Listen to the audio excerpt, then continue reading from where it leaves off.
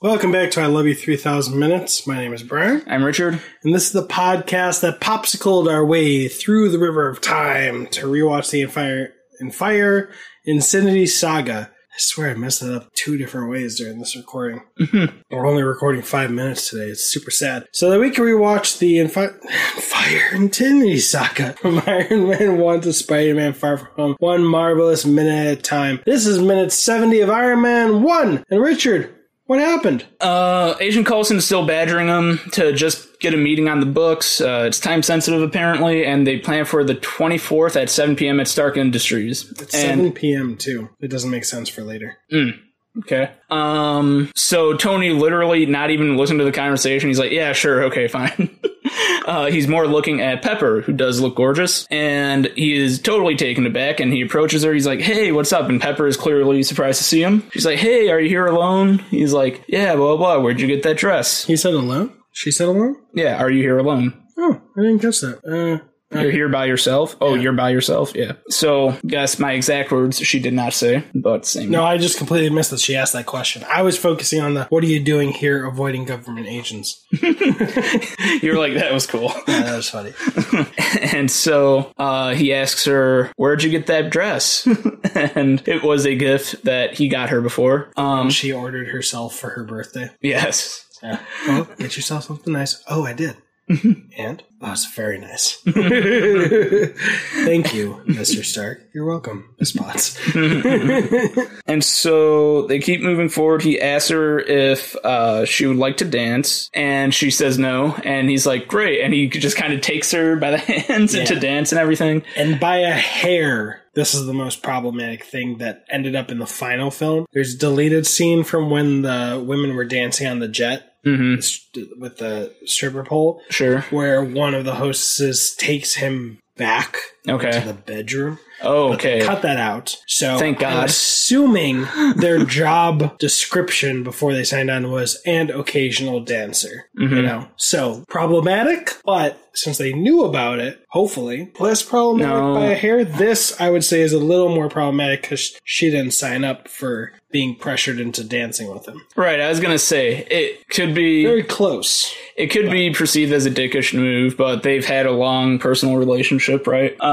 And it's always still professional, but they can jab each other in a friendly-ish manner. And yeah. But she definitely feels pressured into doing it. And I was gonna say it's nice that he asked, am I making you uncomfortable? But her no is clearly a lie. And she also points it out by saying deodorant and dancing with my boss in a room full of people in a dress with no back. Yeah, she responded with the sarcastic details. She meant all that to say, yes, I'm uncomfortable. Yes.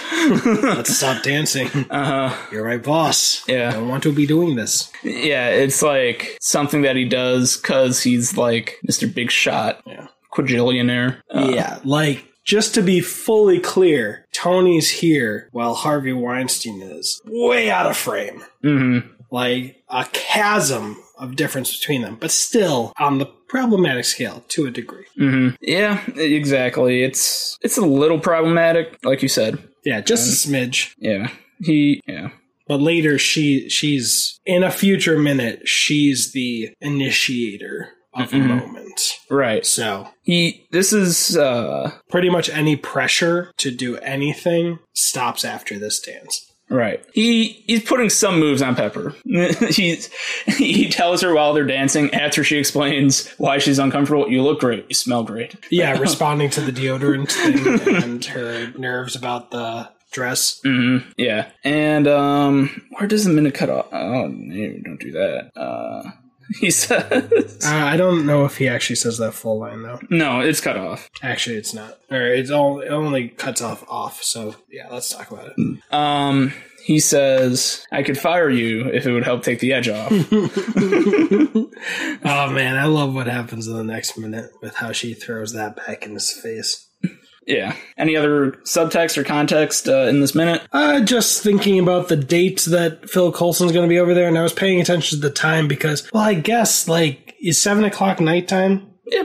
Right. Depending on the time of year, it could be pretty almost completely dark, you know? Completely dark, or could it be light, depending on the time of year? Yeah, when nowadays it's still a little light at 7. It's still like there's still a little sun out at 7 during the early summer and spring. So then depending on what time of day, that 7 p.m. is either spot on or BS, because he runs into Pepper on the day that he's supposed to be there and he says, did you forget about our meeting? But it's light out. And then later on, then it gets into nighttime. Mm-hmm. So that's why I was paying attention to the 7. Yeah. But he makes that appointment without actually listening at all. He literally says, I'm going to go to my assistant and make a date, which is like, that's not exactly what you would say. You'd be like, all right, I'll tell her so she can put it down. He had a date on his mind, a date with Pepper.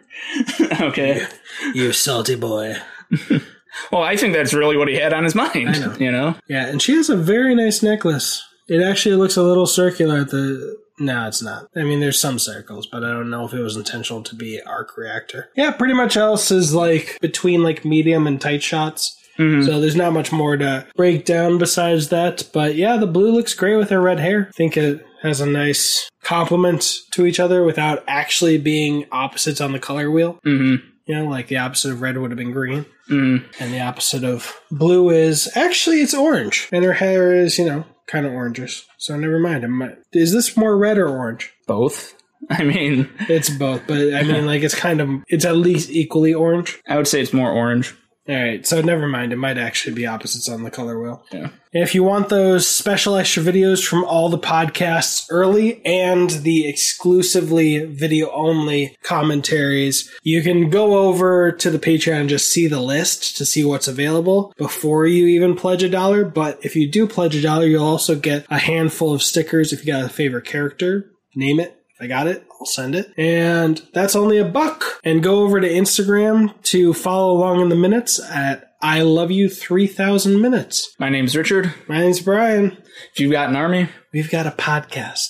I think there I said if you've got